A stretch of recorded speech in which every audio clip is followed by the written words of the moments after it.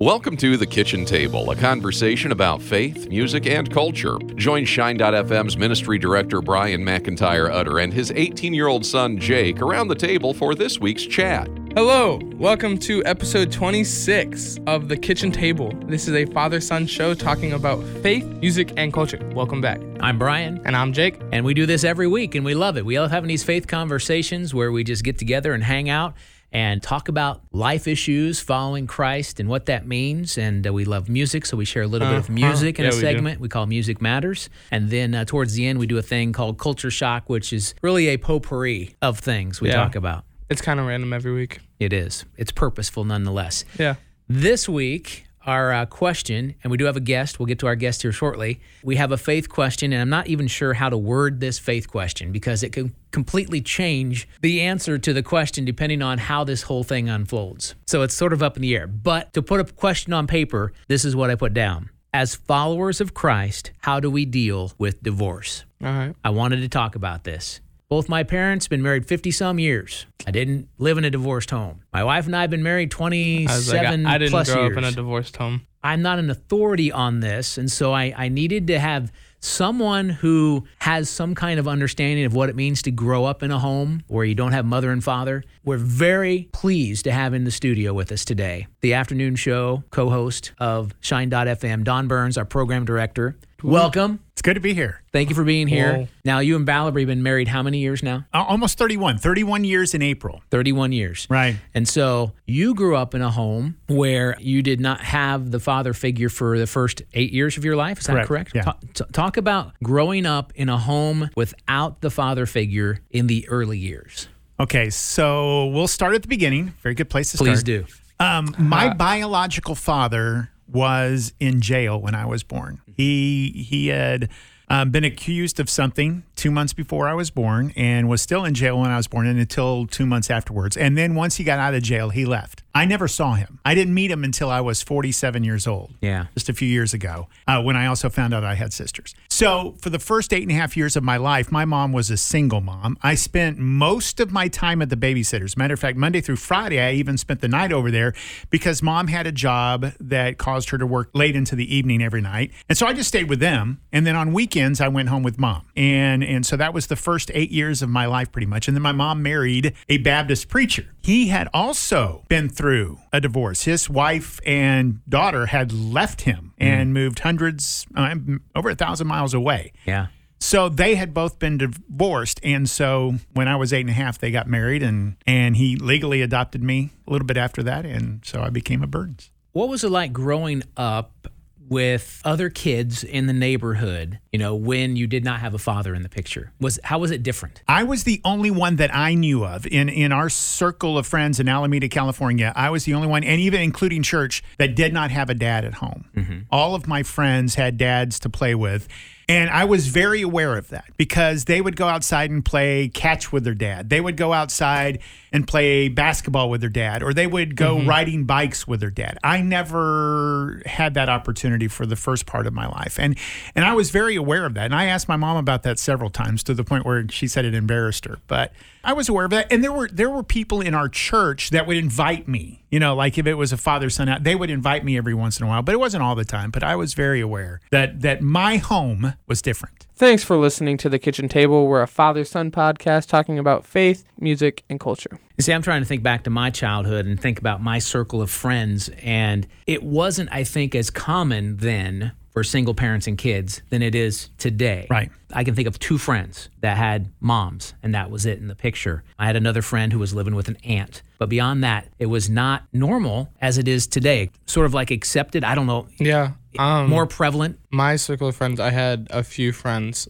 Well, it's hard for me to think of back when I was a kid because I grew up in so many different places. When we lived in Missouri, I think I had like 3 friends that had remarried parents. And so I think they call it like a blended family because he had kids too. And it was just kind of more socially acceptable, I feel like, because it's so much more common now. They talk about the statistics of those that are in the church following Christ and the percentage of divorces that happen versus those outside the church. For many years, they said that, it doesn't matter. The numbers are pretty much the same. Well, that's actually not the case. They show that there is less divorce in those that are churchgoers, have a relationship with Christ, but it still exists. I have friends this year who have gone through divorce. I have another friend that's going through divorce right now, and after literally decades of marriage, and it just makes no sense to me. It really doesn't. Again, the faith question of this podcast, I have no idea if that was an accurate faith question or not, because I want to talk about divorce, and if you've experienced divorce, there's hope. It's not like, oh, yeah, that's it, you're done with Christ. No, not at all. It happens. There are circumstances where it happens. What does the church say? You can read tons of articles, and I have tons of articles spread out in front of me here. I don't know if I'm going to be able to pull wisdom from this or not. Marriage is hard. Marriage takes work. Let's dive right into this. God declares in Malachi 2:16 that he hates divorce. Why do you think God hates divorce? Because I think marriage is something that God ordained. It was part of his plan. And as he puts out a plan, anytime that we let our selfish ambitions change that plan, it's obviously not part of what God wants. So God's going to hate that. It's like they say at the marriage ceremony, what God has joined together, let no man tear apart. Right. Why would you tear apart if it's something that displeases God? Well, they talk about it being a covenant, and that's the way God set it up. God takes the wedding covenant very seriously, even though many times in our culture we don't. There is a specific purpose for marriage. Divorce tears at the very heart of God's redemptive plan for the world. The conversation in Matthew 19 between Jesus and the Pharisees, when the Pharisees asked him, is it lawful for a man to divorce his wife for any reason at all? And Jesus answers by pointing them to God's purpose for marriage. This is what he said. Have you not read that he who created them from the beginning made them male and female, and said, for this reason a man shall leave his father and mother and be joined to his wife, and the two shall become one flesh. Thanks for listening to The Kitchen Table. We're a father-son podcast talking about faith, music, and culture. So there's no longer two, there's one. And it's interesting, they used to do these different things in wedding ceremonies where there would be like the candles, and you'd have two candles lit representing the bride and the groom, and they would light the unity candle. And then they would blow out the other candles. That's changed recently. A lot of times they'll leave the other candles lit to still represent our unique identity of each other, but the unity candles lit.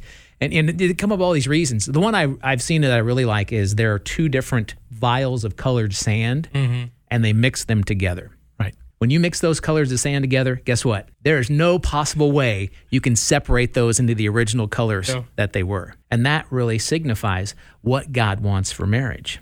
There's these different purposes that are a part of it. Purpose number one, to mirror his image. God created the earth. He created the animals that are in it. He said, let us make man in our image, according to our likeness. Let them rule over the fish of the sea and over the birds of the sky and over the cattle, over all the earth, over every creeping thing that creeps on the earth. And God created man in his own image. In the image of God, he created him. Male and female, he created him. It is a mirror of the image that God created. Your marriage should exalt God and glorify him to a world that desperately needs to see who he is, because we're created in that image of God. Also to complete each other. It's not just the Jerry Maguire line, you complete me, that makes all of the ladies swoon, especially with Tom Cruise saying it. But it's really that. I mean, how many times do you hear, do you think that Valerie complements your weaknesses, her strengths complement your weaknesses? Do you think that's the case? Absolutely. I tend to be the more emotional one. She tends to be the one that's a little bit more,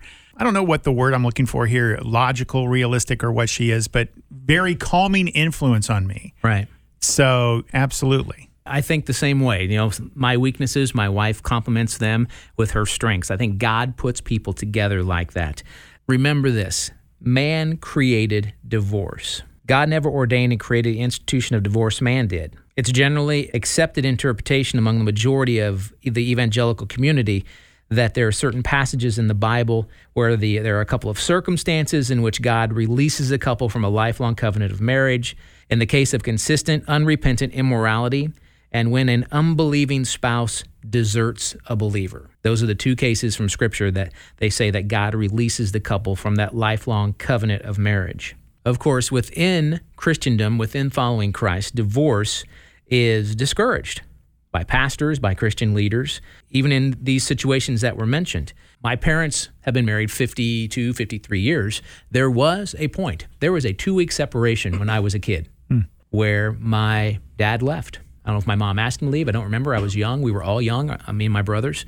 It was a miserable time. And it was basically things have got to change. And my dad chose the family. I thank God for that. My life could be completely different today because of that. Evangelical Christians hold that the only exception for divorce is death. In Matthew 19:8, Jesus says, "Because of your hardness of heart, Moses permitted you to divorce your wives, but from the beginning it has not been that way." Paul states in 1 Corinthians 7:24, "Each man must remain in that condition in which he was called. Are you bound to a wife? Do not seek to be released." Clearly, this is very difficult, a thorny issue that a lot of people are dealing with, trying to figure this out. Is it a sin to get divorced? Is it a sin to remarry once you've been divorced? There are all these kinds of things. Thanks for listening to The Kitchen Table. We're a father-son podcast talking about faith, music, and culture. So if you're considering divorce, think about these things. Our culture emphasizes meeting the individual needs no matter the cost. And I think that has a lot to do with divorce.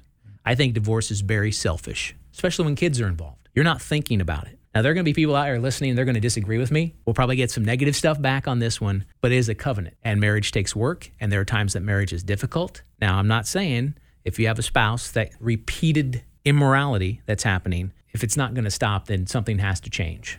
I agree with you. Let me add, coming from my background, Yeah. that it's not an unforgivable sin. Oh, not at all. There's no unforgivable sin. Well, I know, but as I grew up in the church, because my dad was a Baptist pastor and had been through a divorce as a pastor, Right. we were treated at times like he couldn't pastor a church. He could no longer preach. He could no longer lead Right. because he had been through that. It wasn't his choice to go through that. Right. She left. She no longer wanted to be in the ministry. She didn't want to be a pastor's wife. She didn't want her daughter, being raised that way. She left. But he was paying for that decision that was made that he didn't make. And I think my mom would say that there were times where she felt judged a little bit because of the divorce that she had been through as well. And the way I was raised, and this applies to so many of my friends, of my family members, to those around me, God never, ever called me to judge anyone Right. for anything. God called me to love everyone through everything. And so that's just the way I was raised. It's like, son, we all make mistakes. Right. We all sin. But we all need God's love, and we need to love each other. So that's my thought on it. So as followers of Christ, how do we deal with a divorce? There is little more painful than being rejected by a spouse.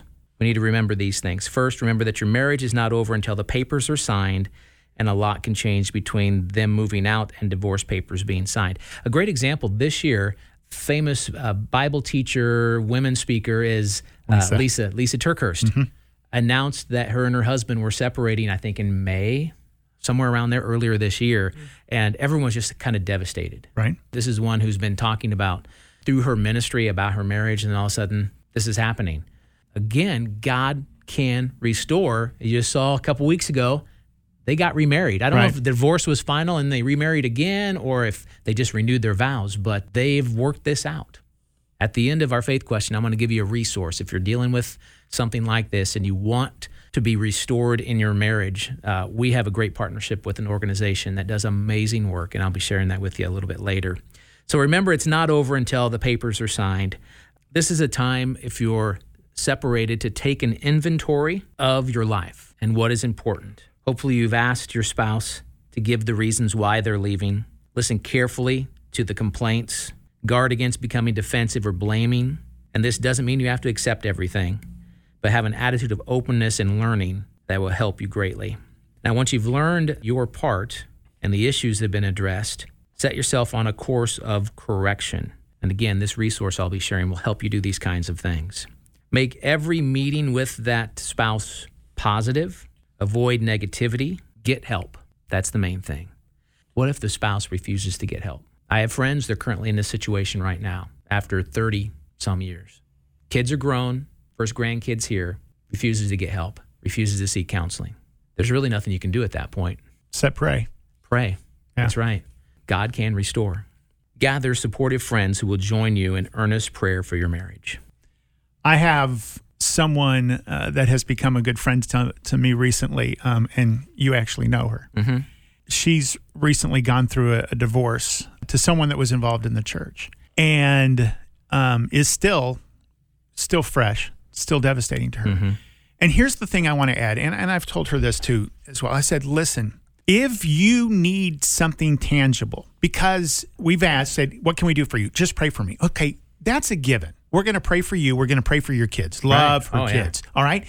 But I said, if there's something tangible that Valerie and I can do together, and that's the key, that Valerie and I do this together. Right. But if there's something we can do, whether it's running by an overpriced coffee shop and getting you some sort of latte, we'll do it. If it's running through the pizza place and getting your favorite sausage and mushroom pizza, we'll do it. Just know that we're there for you. And if you're a friend of someone that's going through that, be willing to have that heart for them. Mm-hmm. Some tangible ways. Pray for them daily, but tangible ways that you can show your love and appreciation and just your support of them. And the other thing, if you're going through that, can I recommend you let people do that for you? Absolutely. It will make you feel better. It will help your kids see that people of the church still love them because they go through that some. And it helps the person that's actually doing the tangible gift for you. Because, as it says in the Bible, it is more blessed to give than receive. You're going to be blessed because you're receiving, but they're going to be blessed too. They just want to show you that they love you. And I think there's a couple of easy things, whichever side you're on, that you can do to show your love and support. Thanks for listening to The Kitchen Table. We're a father-son podcast talking about faith, music, and culture. One of the areas I wanted to touch during this conversation over the kitchen table is to talk about the effects that it has on children. You've kind of shared a little bit of your story, and the friend that you're talking about is a friend of mine as well, and getting ready to celebrate Christmas for the first time in a divorced home, sharing custody, what that means. It looks completely different. This is the first Christmas in their lives where it is not the normal Christmas, and her kids are struggling. Mm-hmm. That's a big issue. I was looking for resources, and I thought it was rather interesting that I found more helpful resources on Sesame Street's website than a lot of Christian family organization websites. Wow. And I'm like, wow, exactly. I'm like, that's telling. That's telling. We need to, as the church, present those kinds of resources for everyone, not just followers of Christ, but we need to be that outlet of hope and help during those kinds of situations. What I have here, comes from the Sesame Street website. Children dealing with divorce. These are questions that kids would ask. Will everything be different now? There is now drastic shifts that take place when divorce or separation happens. It might feel like everything will change, but you need to remind your kids of the simple everyday routines and activities that will stay the same that provides a sense of security for them. Say this: I know a lot of things have been changing, but lots of our routines will stay the same. You will always get dressed after you wake up in the morning, then you'll eat your breakfast, then you'll brush your teeth and do your special helping job. So try to keep as much of the normalcy as possible. Emphasize that. Yes, there's going to be shifts. It's going to change. Another question: who's going to take care of me? With the changes in the routines, changes in the living arrangements, split custody now, they're worried that everyone will be too busy to pay attention to and to take care of them. So let them know the plan for the new routine. Reassure them that no matter where they are, someone will always be there to help them. You could say this: Mommy and Daddy might not live together anymore, but we will always be your mommy and your daddy. No matter what, that will never change, and we will both always take care of you. Again, it's just reassuring them. Right. Mm-hmm. They have no idea what this is going to look like, and they're scared out of their minds. Another question they could ask: what should I tell my friends and other kids at school about the divorce? See, children are eager to share about their home life with their friends, and so you have to explain to them the family situation because they'll want to explain that to their friends and they don't know how. So you can start like this: I bet your friends would love to know about your family. You can let them know my parents are divorced. That means they aren't married anymore, but I still have a mom and I still have a dad and they care about me. So you adapt the words to fit your situation. You might say, I have 2 houses. Sometimes I stay with my mom at her house. Sometimes I stay with my dad at his house. Describe some of the fun things that he does in each house. Give kids time to come up with their own answers many times in that situation and kind of just push them in the direction, so to speak. So Christmas, just a couple days away as we're launching this podcast, and it's going to be different for many. Again, I don't know what the faith question was today. I don't know if we answered a faith question today. Marriage is a covenant. God wants us to keep that marriage covenant. He designed it that way. It doesn't always happen. Sometimes it's out of your control. If you're dealing with issues and you want help, and there's on both sides a willingness to seek help, we work with an organization called the Ravines. It's a marriage retreat center specifically for marriages in crisis. And if you want details about that, you can contact us here at shine.fm. We will send you to the Ravines. Their website is theravines.org, so you can go straight to their website. It's amazing to hear the stories of marriages that have been restored through what they do through their center. So that's one of the resources I wanted to end the faith question with today. I think with what Don said, just being there and being able to help, but while also praying for them is really important. And especially with the kids too. Like when I was in middle school, I had a friend go through a divorce. I really emphasized that I would be there for him. You could see on his face that there was that sense of security because he knew that something was still the same, even though his life was changing a lot. Thanks for listening to The Kitchen Table, a father-son show talking about faith, music, and culture. Christmas growing up was different for me. Yeah. Usually spent, at least for the first 8 years, spent Christmas with the babysitters. They're the ones that provided a lot for me growing up. I do remember that my mom and stepdad, I just call him my dad, just so you know. Whenever I say my dad, I mean my stepdad. My mom and dad got married December 16th, 9 days before Christmas when I was 8 years old. I do not have a clue what I got for Christmas that year because to everyone, I got a dad. Yeah. Growing up with him was different. We were complete opposites. And I shared this on last Sunday morning on the show because it was my good news story that I like to share. Yeah. We clashed. We were exact opposites. I loved sports. He didn't like a single sport in his life ever. The only sport he liked to do was jog. That's pretty much the only sport I don't like to do. So we clashed. He loved peace and quiet and loved to read. I love radio and television and loud noises. So it was a complete clash. He was very strict with me while I was a teenager. And so honestly, we didn't get along till I moved out. Has been sharing with me, is helping me every day of my life. And it got to the point where I'd been out of home maybe 6 weeks, and I called him. First in my life I'd ever done that, just to talk. And I noticed after that conversation and over the next few months that there was now a level of respect on both of our parts. Okay. And it was to the point I'd always told him I loved him and he'd always told me he loved me, and we were always there for each other. But there was still that personality clash we had. But it wasn't until after I was gone that I realized this guy was so important in my life. And I got to tell you, Jack Burns became my best friend over the course between the ages of 18 and 20, to the point where I felt like I could talk to him about everything and not be judged. And to the point where he was the best man in my wedding. And then when he got later on in his life, when he was suffering from Alzheimer's and the doctor would suggest that he quit driving, mom would suggest that he quit driving, but we were working in the yard together one time. And he said, "What do you think?" And I said, "Dad, all I know is if you ever hurt somebody because of a mistake you made driving, it would devastate you." And my dad walked into the kitchen table, dropped his keys on the counter and said, "I'm done." It got to the point of that mutual respect. So if you're going through this, if you've had that divorce, you've had that remarriage, and now you're talking about stepsister, stepbrother, stepdad, stepmoms, all this, know that word step can be removed. If God's ordaining it, and I honestly believe that God ordained Jack Burns to come into my mom's life for her and come into my life for me.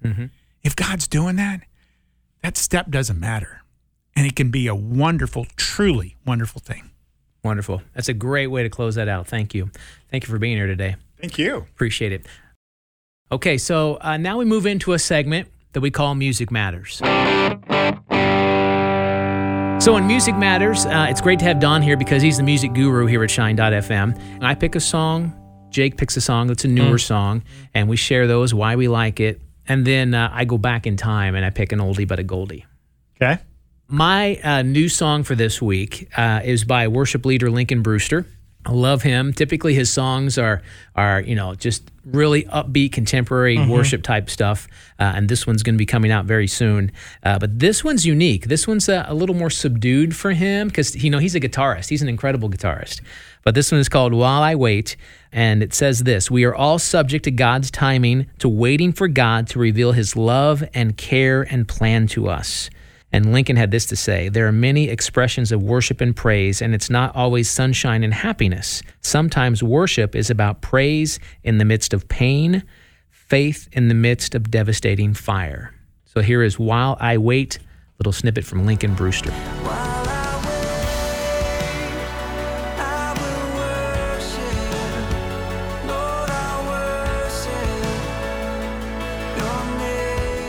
Lincoln Brewster, I've been a fan since I was a kid. You kind of put that, but that is different. That's not normal Lincoln.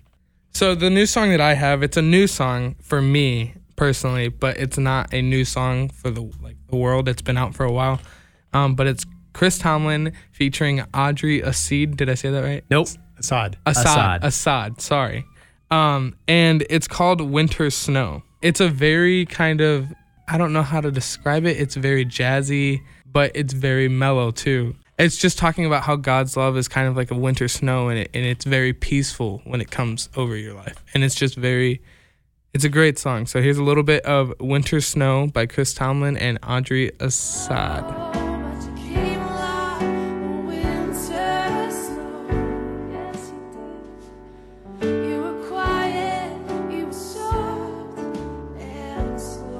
All right, so that's our one Christmas song we'll get in this season. You notice I haven't picked Christmas songs. Yeah, because Christmas songs are amazing, especially if you find a good one. I've done 2 great ones. There are a lot of good Christmas songs, but I'm not a Christmas music fan. I know, but all of my Christmas songs aren't the basic Rudolph the Red-Nosed Reindeer or Oh Holy Night. What else is on this list? Joy to the World. It's beginning to look a lot like Christmas. Okay, we'll take it. All right, so we've done the new stuff. Now we're going to go back into the oldie but goldie. There you go. You got it right. And we're going to go back to 1991 is the year. Wow. That's the year you were married. That's the year I was married. And this is the number 1 song from 1991. And it's a guy named Wayne Watson. Okay. Texas boy. Yeah, right? Lives in Houston, Texas. Yeah. And this is a song called Home Free. Do you remember this song? Oh, wow. I sure do. This had a lot to do with healing, if I'm correct. And to the point where we're gonna do a lot of suffering on this earth, but the ultimate healing is when we walk through heaven's gates and we're home free. Home free, eventually, at the ultimate healing, we will be home free. That wraps up Music Matters for this week. Time now to start up Culture Shock. So Culture Shock this week, even though I didn't pick a Christmas song, I am going to talk about Christmas. I found a great blog post about things that I want my kids to know about Christmas. So I thought I'd share some of these and get your guys' thoughts on them.